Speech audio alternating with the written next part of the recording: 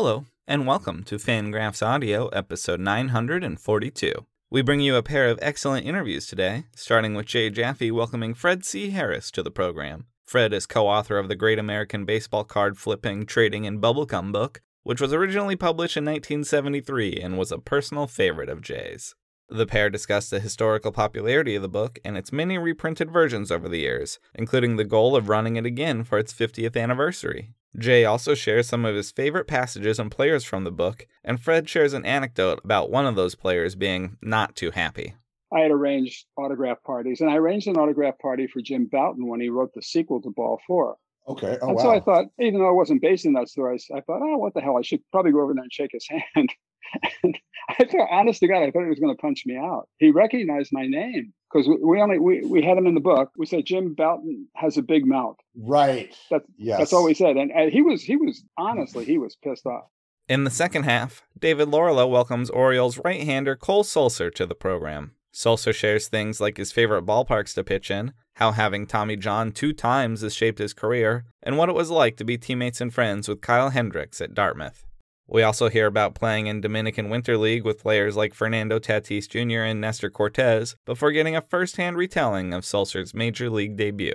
And getting that first call in from the bullpen, running out to the mound. One of the other guys gave me a really good piece of advice. I'd heard it a couple times coming up through the minors to just, that first outing, take a moment, look around the stadium when you're on the field there, and just know that you're at the highest level of baseball that there is. And so I remember doing exactly that, and then you kind of lock it back in and go out there and do what you're meant to do, and that's pitch.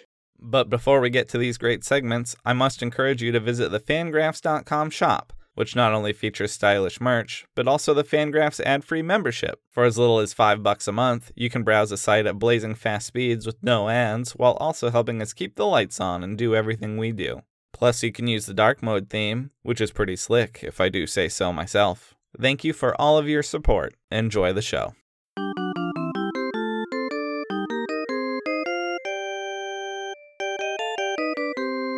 Hi, this is Jay Jaffe for Fangraphs Audio.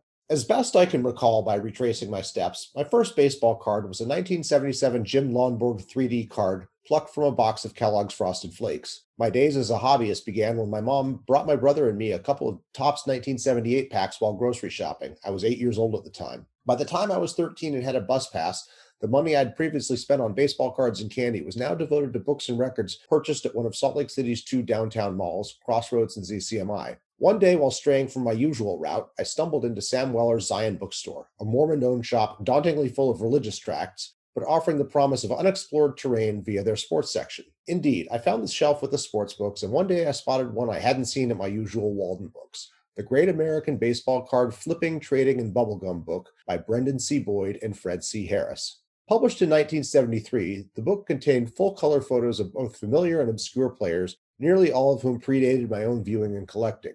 The shots were accompanied by a variety of prose that was unlike any I'd encountered in my baseball books. Not Roger Angell, Jim Bouton, or Bill James, but mixing a variety of irreverence that might have been a cousin to some of the saucier bits of my weekly Sports Illustrateds. I didn't buy the book that day with my friend because I'd run out of cash, but came back a week or two later when I had a fresh $10 bill burning a hole in my pocket. Nearly 40 years later, the Great American Baseball Card book remains one of my all-time favorites alongside Ball 4 and The Summer Game. Not only is it a book I've read passages of aloud to friends who've gained their own appreciation for its mix of nostalgia and irony, I even used it to woo my wife, figuring that she'd appreciate its sense of humor and window in a bygone era. What's more, I've come to believe that the book, written by a couple of outsiders, was a forerunner of the irreverent style common to many blogs, particularly in the first big wave of blogging, of which I was a part in the early 2000s via my Futility Infielder website. The use of baseball cards as a vehicle for storytelling has become the basis of books such as Josh Wilker's Cardboard Gods and Brad Baluchin's The Wax Pack. Apologies to you if you're out there, Brad. I hope I didn't mispronounce your name. When Fred Harris showed up in my Twitter feed a few years ago, I figured that at some point we'd get to talk, and I'm delighted that day has finally arrived. So welcome to the show, Fred. Well, thank you, Jay. It's really wonderful to be here. I'm glad you asked me. You popped up recently in my Twitter feed mentioning the Great American Baseball Card book with a 50th anniversary on the horizon, and so I thought it would be a good chance to talk here, and we'll go into this. I want to start by getting you to tell me a little bit of its origin story, how you and Brendan Boyd came to write this book. Sure. It tracks back to the late 60s in Boston. My wife and I had been in Amherst, Mass. I was pursuing a PhD in American literature. There's an archaic concept, but decided to move to Boston while I considered my dissertation and which I never wrote, by the way, for reasons that'll become clear. But I got a job working in a bookstore on Boylston Street in Boston called Book Clearinghouse, old-fashioned bookstore.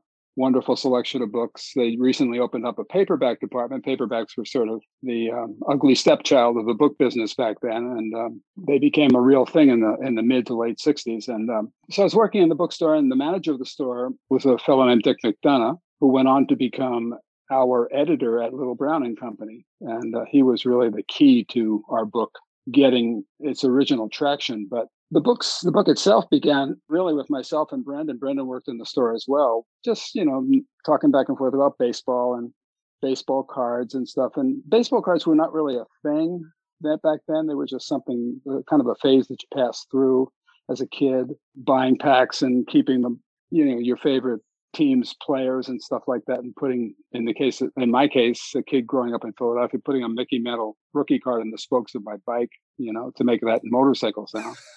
Oh no! Oh yeah. No. So anyway, it was a real different time. But anyway, Brendan and I got to talk, and we were telling each other stories, and they got embellished and stuff. And he looked at me one day and said, are there any books about this? And I said, no, maybe we should write one. And that's really how it started. And we were fortunate to have an advocate in Dick McDonough, because he was just about to leave managing that store to become an editor at Little Brown in Boston, one of the major publishers of the time. And I guess they still are, although I really don't know what the publishing business is now. It's very different from what it was back then. But, Dick encouraged us once he'd made that move to Little Brown, and we sort of put our noses to the grindstone and cranked out the book. But we were really limited back then because baseball cards were not, as I said, they were not a thing back then. They were certainly not perceived as being valuable in any financial way. So we were basically limited by the cards that we actually had and could sort of pull together from other people. And that was really the core of the subjects for the book. So, you won't see a Mantle or people like that. And you will see Johnny Unitas, because we had a Johnny Unitas card. Oh, man, I love the Johnny Unitas card in there. So those shots, those came from your own collections? Exactly. Yeah, oh, wow. Definitely. I don't think I ever realized that. Wow. That's great. That's amazing. Yeah. So while it was limiting, it was also, I think, inspirational and pretty representative of baseball back at that time. I mean, when guys had to have most guys, the majority of guys had to have off-season jobs and stuff like that just to keep afloat. The money was not the big money that we've come to know and love now. So that's really how it started. That was the key. And then a little bit later, after the idea was developing at Little Brown was acquired by Time Life, and Time Life, of course, had Sports Illustrated as one of its assets. And Sports Illustrated was looking at beginning a publishing division. And so we were in the right place at the right time in a lot of ways. Yeah, I don't think I realized that connection before. Yeah. So the original book was published as a Little Brown Sports Illustrated book. That was a big help in terms of launching it at the time. Right. And so was it advertised in Sports Illustrated then? Oh yeah. Okay. And Sports Illustrated put some serious dollars behind promoting it and touring us as authors, in different cities and stuff like that. Brendan did a lot more of that at that time. I did more of it for the subsequent editions of it. But yeah, we were fortunate that the money was there, and Time Life, being Time Life at that time, was flush with cash, and they were happy to, spend it on something they thought was going to benefit the enterprise. Right. So what was that initial reception like? Did it get good reviews? Yeah, it really did. We were too young and too dumb to have expectations. but we just had fun. We had fun doing it, the reviews happened really quickly. I mean, back then Little Brown and Time Life and Sports Illustrated had a very effective, public relations and advertising division that really, really put us on the map and got us in front of all the right people. New York Times, Vogue, places like that, which were big factors at the time. And it was received very much, as you indicated in your introduction, as a kind of a irreverent, offbeat look at baseball. And I think the irreverent part should be underlined because Yes. that kind of tone, the tone that we set with our commentary, I think was refreshing at that time for sports books in general, which for the most part took themselves very seriously, and not necessarily in a bad way. It's just that to have a kind of smart ass sense of humor about some of these things was refreshing at the time. Yeah, I think that, that to me is, I think, one of the enduring powers of the book is that, it is this kind of forerunner because it was, it's written by outsiders who don't have to be, in the locker room facing the music, which has its pros and cons. I've seen both sides of it here in my career, going from being a graphic designer, moonlighting and at blogging and, throwing spitballs from the back of the class, playing things for laughs, to somebody who actually, has a not only BBWA card now, but a vote for the Hall of Fame ballot, and a card, and I'm sure I've written things that have pissed actual players off at times, and nobody's ever confronted me directly, but I've certainly heard secondhand that. Sure. Let me give you an example of something that happened. The last thing we thought about was ever having to face anybody that we were writing about, and with any kind of luck, we never would have, except that I went on to be managing several bookstores, chain of bookstores in Boston, the Boston area in New York, called Laureate's old-fashioned bookstore that was transitioned into a modern bookstore chain, and it was ultimately bought out by Walden Books. It was sort of one of the basis chains for Walden, the Walden concept. But anyway, I had arranged autograph parties, and I arranged an autograph party for Jim Bouton when he wrote the sequel to Ball 4. Okay. Oh, and wow. So I thought, even though I wasn't based in that store, I thought, what the hell? I should probably go over there and shake his hand. And I thought, honest to God, I thought he was going to punch me out. He recognized my name because we had him in the book. We said Jim Bouton has a big mouth. Right. That's all we said. And he was honestly, he was pissed off. Okay.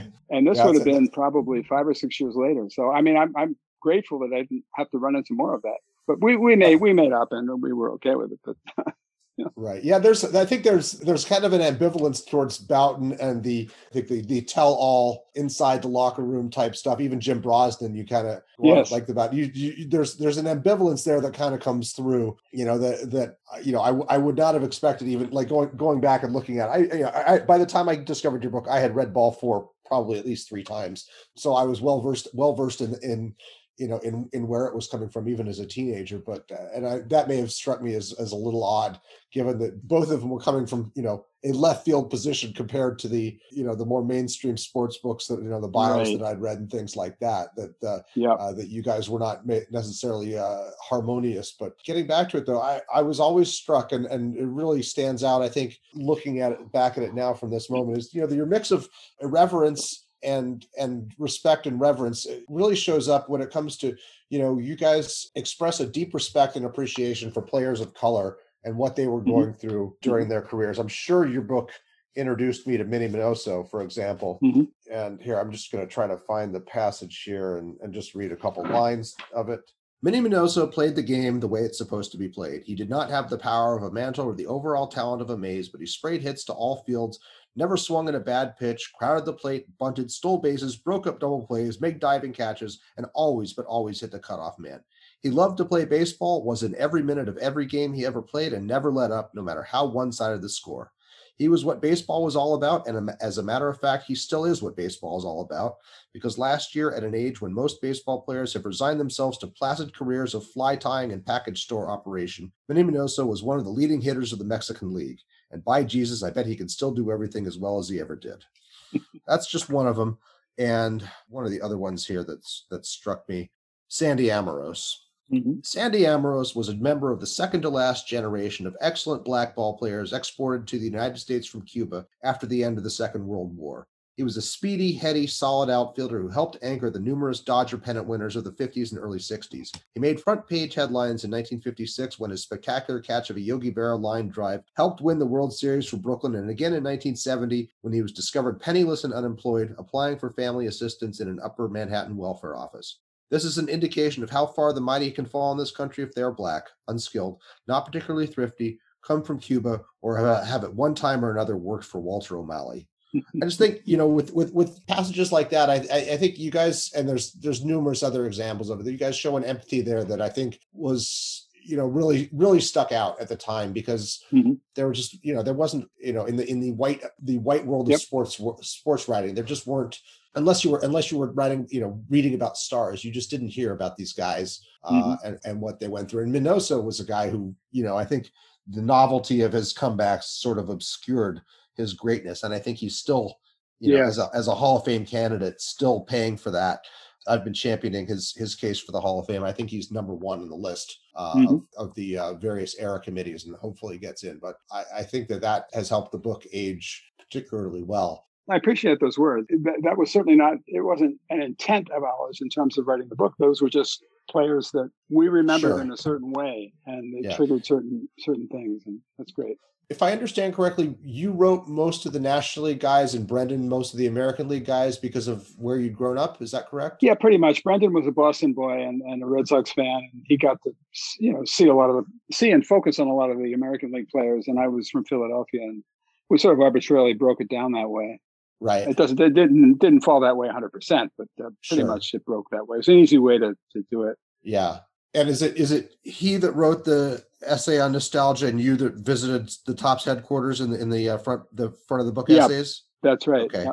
I don't think I ever tried to match those up before picking up the book in the last couple of days here, but now, based on knowing that, and I think you pointed to that Wikipedia page, I think I may have gotten it from there, and that all kind of clicked into place there, which I'd seen that page before. I thought it was a pretty well done summary of my understanding of things. One card I wanted to mention, the Unitas card is hilarious because you guys just pop a football card in there and are talking about his flat top haircut. Why do you think Johnny Unitas looks this way? Is he stoned? Is his hair too tight? Has he just been dropped on his head by Leo Nonnellini? I love those lines. And I would read these to a friend who wasn't even a baseball fan or a sports fan, and he just thought they were hilarious. Thank you. One that really clicked for me was the Aurelio Rodriguez card, because that's the one where there's it's an Angels third baseman, but the picture is a picture of an Angels bat boy. And as it turns out, that guy, the bat boy, was then the trainer for the AAA Salt Lake Gulls team that I was watching on a regular basis. So I had, one of the local dairy or bakery, when they put out those card sets, of minor league card sets, had made light of that. A guy named Leonard Garcia was the trainer's name, had made light of the fact that he was in that collection. So when I saw that was your book would have been the first time I actually saw that card, and I was like, oh. So that was cool. But yeah, in contrast to the reverence of that, there's Black and Latin players. There's one here that I was just laughing at. Just a random infielder here for the Angels named Joe. I don't think any of us know how to pronounce this. Joe Coppe, Koppe. Yep. I always say Coppe. Yeah. Yeah, Coppe. If there's one thing baseball has never been short of, it's wise guys. When was the last time you saw a left-handed shortstop anyway? And this is a reference to Coppe wearing his glove on his right hand in the photo, despite the fact that he is in fact right-handed and an infielder and could not have logically played shortstop that way.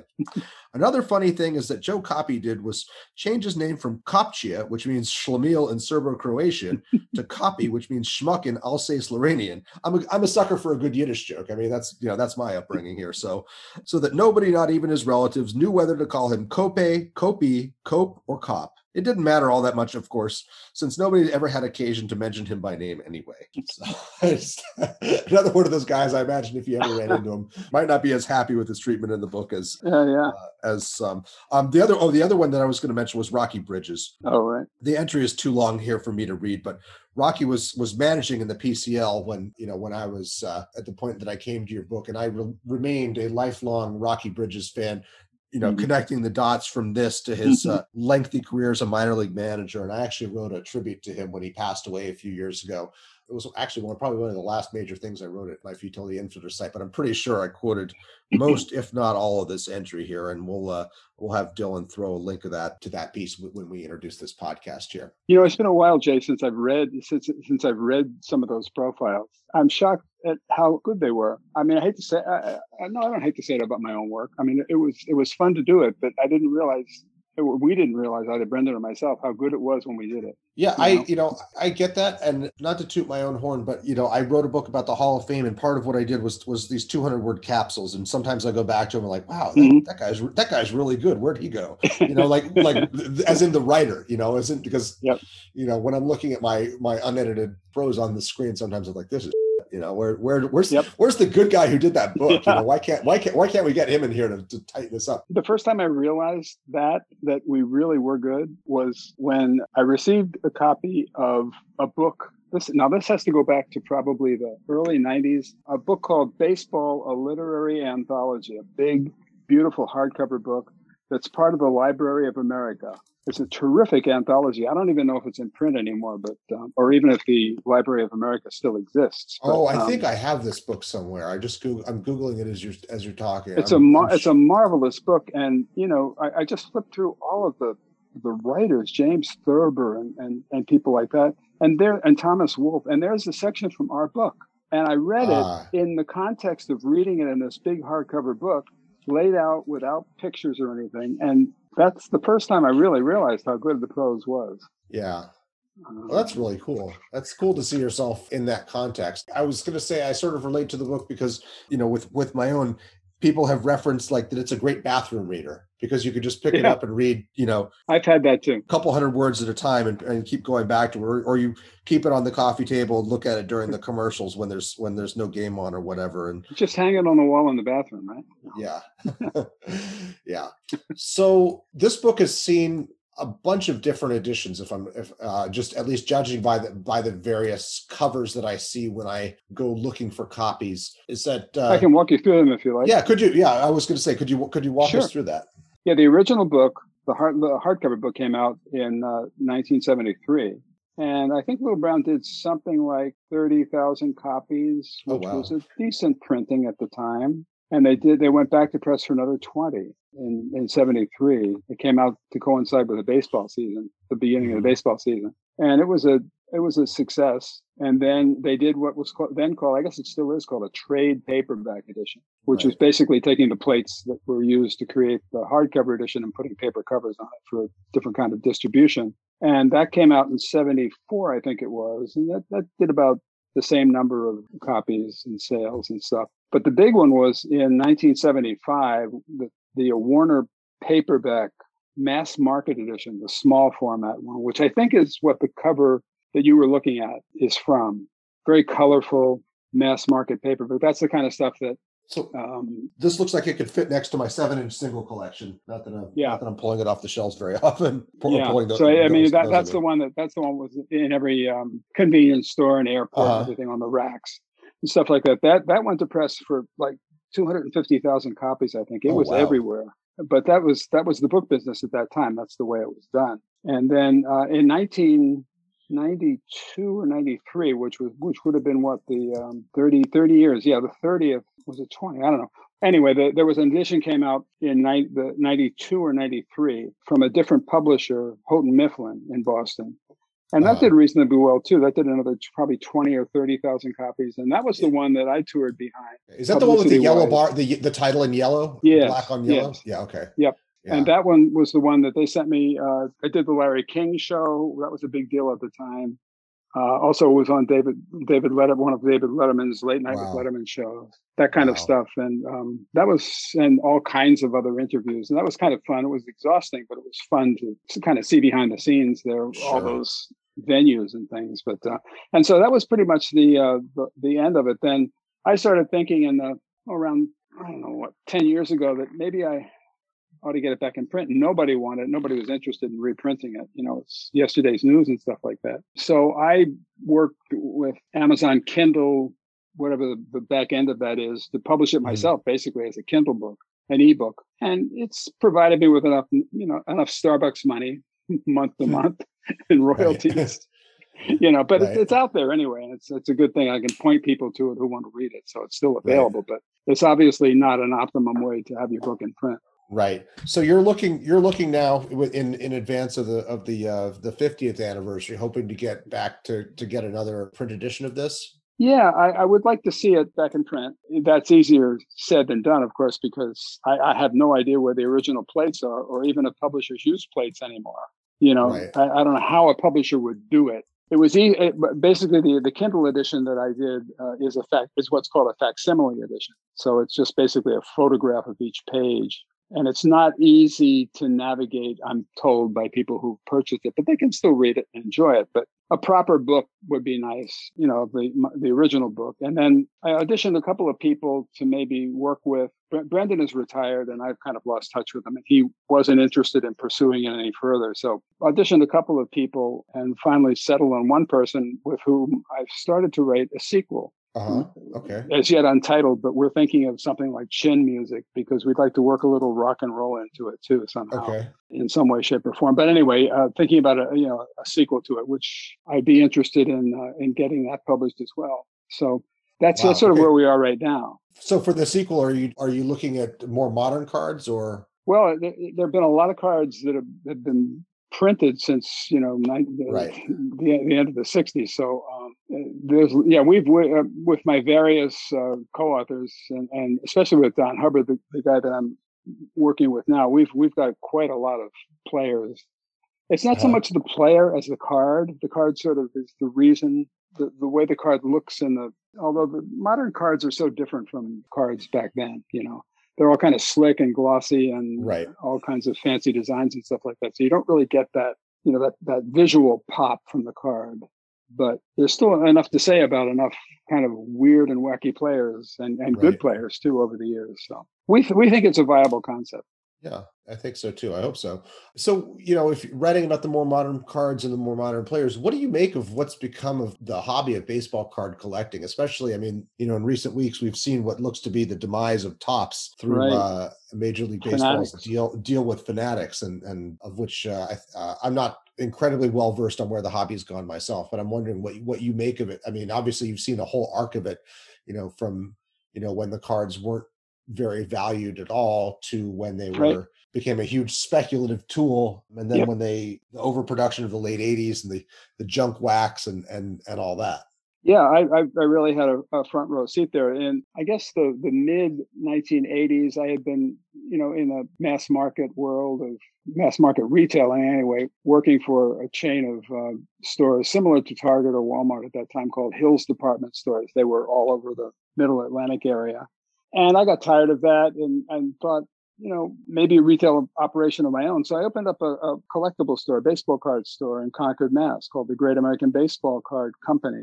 That was probably 87, 88 and around there that we opened, and got about 5 good years out of it until the junk wax era hit. And it stopped being fun and people started buying cases to put away for their retirement and stuff like that, of stuff that was way overproduced. I had a good time for the first few years because my customers were primarily neighborhood kids and their fathers and mothers in some cases, and it was fun. The kids would hang around and trade cards and all that kind of stuff, but it got to be less and less fun. So I got out of it and moved on to some other things. But so I got to see that sort of pivot point from the whole hobby being kind of fun that people could afford and the kids would still participate in, turn pretty drastically to become what it's become today. And I'm pretty discouraged by what I see now. I'm not interested in it in any way, shape, or form. I buy a pack occasionally just to keep my hand and see what they're producing. But to have to pay $5 or $10 for a pack of baseball cards is absurd, in my opinion. Yeah. And I think they've lost the kids completely. Kids have moved. There's so many other things that kids enjoy doing other than buying baseball cards. They can't afford it for one thing. Right. I think it's it's adults who were connected to the hobby as kids who are the ones buying them. Yep. Yeah, which is a weird That's it exactly. I went to a show.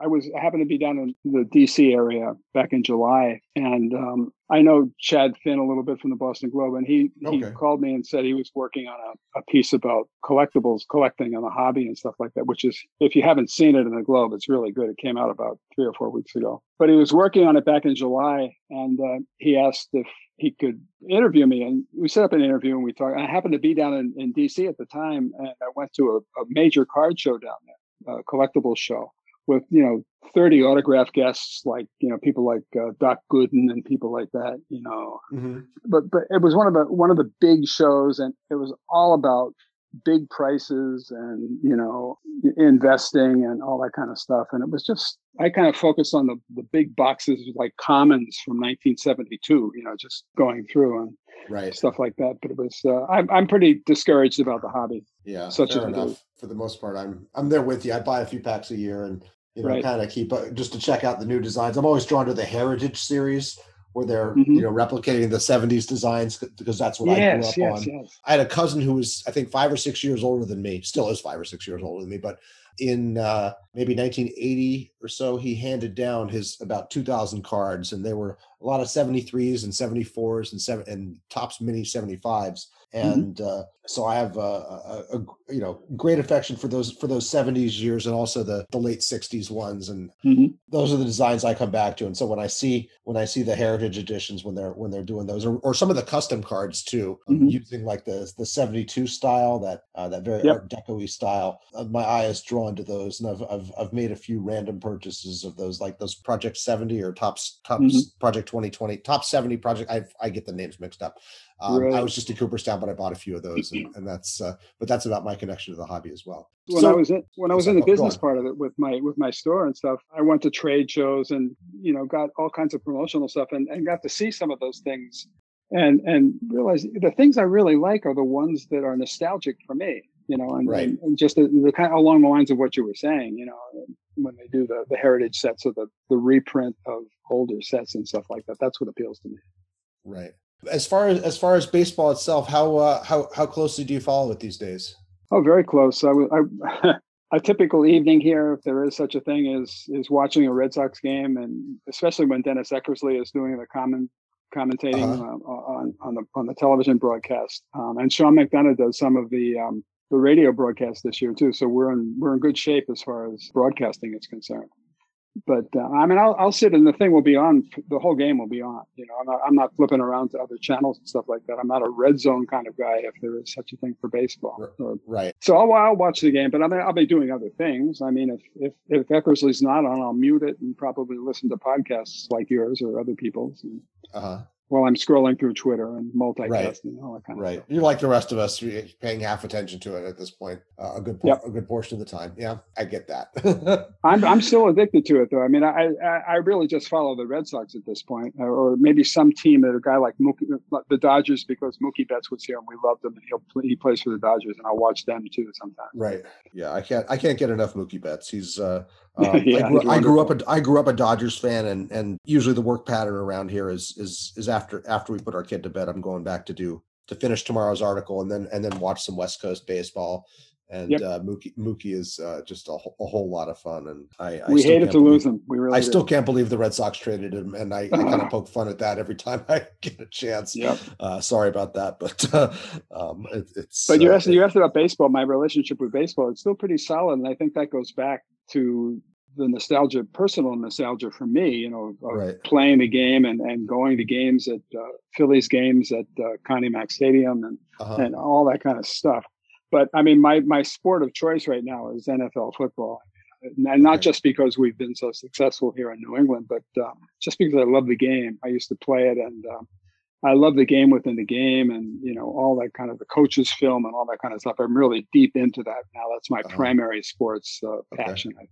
Interesting. I don't watch much football myself, so I can't. I get it, but at the same time, it's become a foreign sport now that I'm baseball year round. Sure. Well, thank you very much for coming on here. This is really great to talk to you and to hear about the arc of the book and the fact that you're still hoping to literally write new chapters to the story of the great American baseball card flipping, trading, and bubblegum book. Well, thank you, Jake. Thanks for the nice words. Well, thank you for Fred Harris for coming on, and for Fangraphs Audio, I'm Jay Jaffe.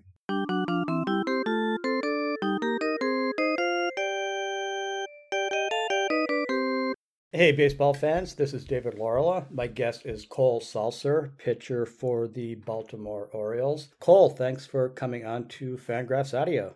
Oh, absolutely. Thanks for having me. Cole, we met earlier this summer in Detroit at Comerica Park. So maybe let's start with ballparks. Which has been your favorite since you got to the big leagues a few years ago? Yeah, that's always such an interesting kind of point because there's different ones I like for different reasons.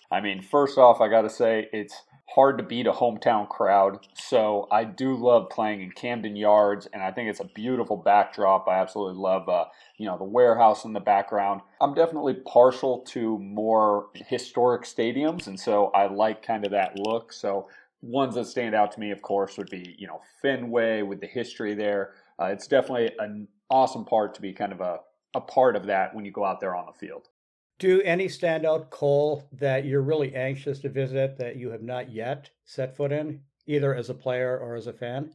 I would say Wrigley would be one I haven't had the opportunity to play at yet. I would really like to play there. I believe we were supposed to in 2020, but due to the coronavirus and the reshuffling of schedules, we were kind of more limited to the East Coast. So I'd really like to see that one for all the same reasons. The historic nature of it definitely seems like that would be an awesome opportunity to go play there. Yeah, you are, I believe, from the San Diego area. Have you had any opportunity to go to Petco as a player? So that's another one I'd love to play at. I haven't had a chance. I have played at Anaheim and I've played at the Dodgers, which both of those were great experiences as well, just because of that. Being a Southern California guy, remember going to those games kind of as a kid and seeing the stadiums. And so getting that opportunity or chance to go be there as a player was really special for sure. More family and friends could come, that sort of thing. So both those parks were great, but haven't gotten to play actually in San Diego, where I probably went to most of my games as a kid. So looking forward to that opportunity one day. Let's jump back in time, Cole, to your collegiate days. You played at Dartmouth. What is the best Ivy League ballpark? Oh, I have to say Dartmouth. No, at that time, Dartmouth, and still now, I believe it's one of the more beautiful Ivy League stadiums. There's some older ones that might have a little more historic value. Yale's got probably a more historic field, that sort of thing. But Dartmouth had, when I went there my freshman year, had just redone their entire baseball field. So it was a really nice, brand new facility, very kind of rural backdrop setting with the mountains of New Hampshire there in the background. And so it was a very nice setting and great place to play as a college player. I live in Cambridge, Mass., so I walk by O'Donnell Field periodically, which is next to Harvard Stadium. Not a fancy park by any means, but great baseball there. Oh, absolutely. Exactly. I mean, it's right there in the city, as you mentioned, so it's not maybe as updated as a couple of the parks, but still, just being there in Cambridge and getting to play in that city is still a really fun experience. And playing at Dartmouth, one of your teammates was Kyle Hendricks, so I feel obligated to ask if you have a good Kyle Hendricks story that you can share. Oh, I'm trying to think on that one. Off the top of my head, I really don't. I mean, me and him were same class, so we went to college together for 3 years. But definitely most of our experiences, revolved around baseball. Obviously, just watching his career was fantastic, and it was just so impressive. Like our freshman year, he was such a contributor and pitching in the Ivy Championship game. So we ended up winning the Ivy Championship, and it was the first time Dartmouth had won the Ivy League Championship in 20 or so years. And for him to be a freshman pitching in the final game of that series was pretty amazing. Kind of always stuck out to me for sure. Yeah, fans around the country, fans of more than just the Cubs and teams that he's played for, have a good feel for who he is on the mound. What is Kyle Hendricks like as a person off the field? Oh, I mean, he's a great guy, and not much else to say about that. He's one of my really good friends from college. We're still in touch to this day, and love to talk baseball. And we've gone back and visited Dartmouth a few times, and try to run into each other once or twice in off season if we can. Just a really good, thoughtful person. I mean, a lot of kind of his persona on the mound is similar to him as an individual in terms of being, thinks out kind of what he's going to do and is obviously very thoughtful and considerate when it comes to his everyday life as well as what he does for work. And I believe that I just said Cubs and the teams he's played with. I'm pretty certain now that I think about it, he has only played for the Cubs. So I believe so. I believe he was a minor leaguer when he was traded to the Cubs. And you have been around a little bit, as has Matt Bowman, who has pitched for both the Reds and Cardinals at the big league level. He was at Princeton when you were at Dartmouth. I looked this up and was surprised to see that Matt was arguably a better hitter than pitcher in college. Yeah, no, it's true. I remember him definitely being in the box and, something that you had to worry about. He was a good hitter. Obviously, professional teams saw more of a potential upside in his throwing ability, but definitely. And what about Mike Ford? With the Yankees, he was also at Princeton and very successful as a two-way player. He was very, very successful as a two-way player. Same thing. We always kind of wondered, if he got a chance professionally, which obviously he did, which way he was going to go, more as a pitcher or as a hitter. And so it's been kind of interesting to see those two guys, both two-way guys. One took more of a pitching route, and obviously Mike Ford became a, professional major league hitter. So it was definitely a tough team to play when we had to face those guys, for sure. Was there a question at all for you, Cole, or is your bat maybe not quite professional quality? Oh, I knew my bat wasn't professional quality. No doubt about that. I don't even know if my bat was collegiate quality, really. So it's probably why I was a pitcher only.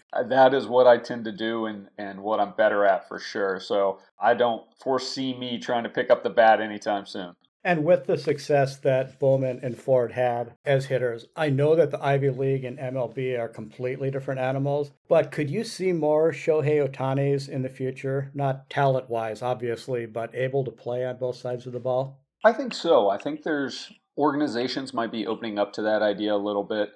I think the hardest part when it kind of comes down to being able to play two-way is, of course, the skill set. It's hard to be one of the best in the world, both at pitching and hitting. But the other part is just injury management. And so that's always a tough thing. I think teams are going to have to balance looking at two-way guys. But with the success of Ohtani, I can see teams looking for value in that way, that if they can end up with a guy who can pitch some quality innings for them, as well as be an offensive threat, you're getting a great bargain, 2-for-1 value. So. And with injuries in mind, Cole, I believe you have had Tommy John surgery actually twice. I have, yes. One of those guys. Yeah, how hard is that when you learned that you needed to have it for the second time? I believe you were coming off a not very good year at age 24 in A-ball. Did you start to think about the degree you have in your back pocket? Absolutely. I mean, it definitely crossed my mind, and I remember, kind of some long hours of thinking and considering what was the best path forward. Exactly as you mentioned, I was a senior sign, and I had an Ivy League degree in my back pocket, which was great, and I always loved having as my backup plan, but baseball was still my number one, passion. And so kind of at that time, though, with a major injury and knowing that I was going to have to go through 12 to 14 months of rehab with no guarantee that it would be successful, I definitely considered other avenues. But ultimately at that time, I had a lot of support from my family, my parents, and we discussed it. And baseball is not something I can come back to when I'm 40 and well established. So if I was going to give it a go, now was the time at 24. And so I decided to go ahead and give it another try, go through the rehab and see how it turned out. And we mentioned Mike Ford earlier. I saw that you and he were teammates one year in the Dominican Winter League. Correct. And while I don't know if you were all there at the same time, with the roster flux, but Nestor Cortez and an 18-year-old Fernando Tatis were on that team as well. Correct. And we were all there at the same time. We were there at the beginning of the season. So I played with all those guys. They were great. I mean, Nestor and Mike are both really fun personalities, really good clubhouse guys. And obviously Tatis was just extremely impressive, especially for his age. I mean, at the time he might have been a little bit raw, but you could just see how much talent the guy had, and it was pretty impressive. I remember Vlad Guerrero Jr., he was in the league as well. Didn't play with him, but played against him. Same thing. This is, years ago before he's the player he is now, but you could see the same power and potential that he had. And how many different windups did Nestor Cortez have at that time? Very similar. Probably too many for me to count. He likes to throw some unique motions out there, and it was really impressive because it was something that you almost grow up playing with, and it almost gets trained out of you. As a kid and you're playing a wiffle ball or backyard baseball, you mess around with different arm angles and motions. But as you move up and you get older, you kind of start trying to take it more serious and trying to be more professional. So I think it's a characteristic that gets trained out of a lot of ball players. And it was really awesome to watch a guy go out there in a professional setting and kind of still have that fun and freedom. And it's obviously worked out really well for him. I mean, he's having a good year contributing for the Yankees. So. Right, with he and a few other guys maybe doing a few more pauses, a little more turns. Maybe that will be a thing in the future similar to the two-way players, because it certainly can't be bad for baseball to add a little bit of style. Oh, definitely not. I think the hardest thing to it is it's like anything else in sports. It's a skill. It's a matter of can you add those sort of pauses and deception to a hitter while not taking away from hopefully your command or stuff. And he's done a great job of being able to do exactly that, be able to mess with his motion while still pitching very effectively. And you were with the team at the same time as the people I just named in the Dominican. You are now with an Orioles team that has used something along the order of 40 pitchers this year. How many times this year have you had to introduce yourself to a teammate? Definitely a few times. As you mentioned, we've had a few pitchers come through, both bullpen and starters. But, it's a lot of the guys that luckily with spring training, you get to say hi to a lot of those guys early. So it's usually a familiar face for the most part that gets brought up later, and you get to say hi to them and welcome them to the big league level and go from there. And unless I'm mistaken, you have been there right from opening day, which is a feather in the cap for a senior sign, right? I appreciate it. Yeah. So to be perfectly honest, I was optioned for a little over a week right after opening day, but I was right back up after that. So I was down for a series or two and then came right back up. And pitching well this year, certainly. Cole, maybe a hard question to answer, but what is it like to play for a team that has 100 plus losses? It can be difficult, at times, but at the same time, there's so many positives that can still come out of it. There is a tremendous amount of opportunity, especially for a player like me who is trying to establish himself at the major league level. So knowing that you have the flexibility to continue working and trying to establish yourself as a major league guy can be very beneficial. And I think that's what's so great for a lot of these players. As we mentioned, there's been a lot of different arms that have pitched, but they're getting an opportunity to see the major league level, to see if they can compete here. And you're getting chances that you may not get with a lot of other organizations. So, of course, we want to win, and I think we have a very talented team that might be a little young or a little raw right now. But I know we're all also very thankful to be getting that opportunity to become a more established player at this level.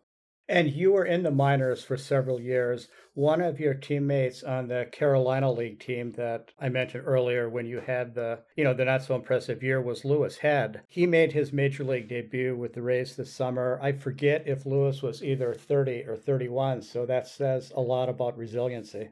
Oh, absolutely. He's same thing. One of my really good friends from the minor league and professional baseball. We played together off and on for numerous years coming up through the Indians organization. Probably a roommate of mine in AA and AAA, all that. So I know Lou really well, and it was really special to watch him be able to not only get an opportunity this year at 31 to be a rookie, but to also really succeed at it. I mean, he's pitched really well. And it's just amazing to see, and really happy for the guy to get that type of opportunity. It's kind of an interesting story. I mean, I believe last year he might have been selling solar panels in Arizona, not knowing if his baseball career was over. So to now fast forward a year and see that he's contributed so much at the major league level to a winning ball club is really special. No, and based on my opportunity to speak to him earlier this summer, a pretty good dude as well. Oh, absolutely. Great guy. And so when good things happen to good people, it's always nice to see. Yeah, we have time for a few more things, Cole. Your major league debut came with the Tampa Bay Rays in September of 2019. What do you remember about that game? Oh, that was one of the most special days for sure. I mean, getting the opportunity I was a 29-year-old first call up, and so it was a really special moment to get that opportunity in the locker room down in Durham, know that I was getting called up for the first time. And it was awesome because my family was able to be there. My girlfriend was able to come in and see that opening series. And so to now be on a major league field, something that had been a goal of mine for, years upon years, was just a totally special moment that I'll never forget. And getting that first call in from the bullpen, running out to the mound. One of the other guys gave me a really good piece of advice. I'd heard it a couple times coming up through the minors to just that first outing, take a moment, look around the stadium when you're on the field there, and just know that you're at the highest level of baseball that there is. And so I remember doing exactly that. And then you kind of lock it back in and go out there and do what you're meant to do, and that's pitch. But it was a really special moment to share with my family and my girlfriend. And my brother was able to be there, which was really cool. He's a minor league baseball player for the Pittsburgh Pirates, and they allowed him to leave season slightly early, come down so he could watch my major league debut. So it was very, very special. Right, your brother being a Dartmouth alum as well, correct? Correct, yes. We both attended Dartmouth. Both were senior signs. He's playing for the Pittsburgh Pirates organization in AAA, and yeah. And in your debut, you K'd the first batter. I did, yes. Yeah, so that was pretty special. I was glad to get that one out of the way, get to keep a little souvenir, my first strikeout. So that was pretty awesome. Right, and then you came back, Cole, to pitch a second inning, and I'm wondering if you ended up buying Emilio Pagan dinner. Oh, I definitely owed him dinner. I mean, he saved me completely. After that first inning, the level of adrenaline had been so high, and then we went into the dugout, and I wasn't at first the game was like a little closer, so most likely another pitcher was going to take the ninth inning. But then we ended up scoring some runs. So it ended up being a little bit of a long inning. My adrenaline kind of crashed after that, and I went back out, and I was just sluggish for the next inning, you know. So it was something I had to learn to adapt to for sure, and I got into a little trouble in that ninth inning.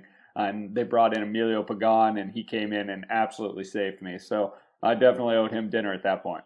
No, Emilio bailed you out of bases loaded, none out, which allowed you to finish your first season, your first September season. I think it was 7 innings, 7 outings without allowing a run. The following year, you then pitched a clean 2 innings, and then the bubble burst. I saw that Aaron Judge hit you with a 3-run homer for the first runs that you gave up in the big leagues. So I kind of hate to throw the negative in there, but what did that feel like to give up your first big league bomb? Yeah, it's not my favorite memory, but it is one that, you know, you're always going to remember as well. And it's going to happen. If you play the game long enough, you're going to give up home runs. I've given up several since then, and I'm sure I'll give up several more. But of course, yeah, it was my first, a lot of firsts on that one. I ended up giving up my first runs in the major leagues, gave up my first home run in the major leagues, gave up my first blown save in the major leagues. So it's kind of a lot of firsts in a negative way piled on at once, which I guess in some ways can be good. Get them all out of the way in one shot and move on the next day. And I think after that, we had to go play the Rays and had another opportunity in the ninth within the next couple days. So, you know, as a bullpen guy, you kind of got to have a short memory and go out there the next time. Yeah, the 0 ERA was not going to last your whole career. No, I wish it could. I wish it could. But, you know, being a mathematics guy, I think that's pretty improbable. No, for certain. Yeah, you do have, I believe your degree is in engineering. Correct, yes, mechanical engineering. Final question, Cole. In last week's episode of Fangraphs Audio, I asked Colin McHugh about his post-playing career days. At age 31, you have a few years in front of you, presumably. But at the same time, nobody pitches forever. What does your crystal ball show? Oh, that's a tough question. I wish I knew the complete answer to that. The best thing I could probably say is that obviously I have a passion for baseball, and now my experience in there has gone on, and I've now had experience at different levels in the major league level. So I believe I would love to find a way in the future to combine both my more analytic and engineering background with my baseball experience. But so much of that will depend, I guess, on when that final day comes, whether that's a year from now or 5 years from now or 10 years from now. You know, it's a bridge I'll have to cross when I get there. Right, so pitch design could be in your future. Pitch design as an instructor rather than as a player. Definitely a possibility. It's something I've always been interested in. I think it's helped my career a ton. So it's something I would be, of course, interested in sharing with other players. Fantastic. Cole, I think we are out of time, so I would like to thank you once again for coming on to Fangraphs Audio. Oh, yeah, no problem. Thanks again for having me. Thank you, everybody, for listening.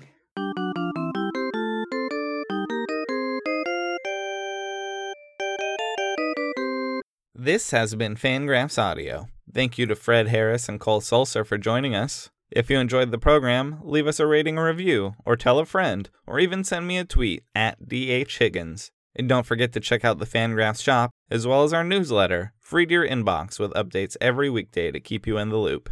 Thank you for listening, and we'll talk to you next week.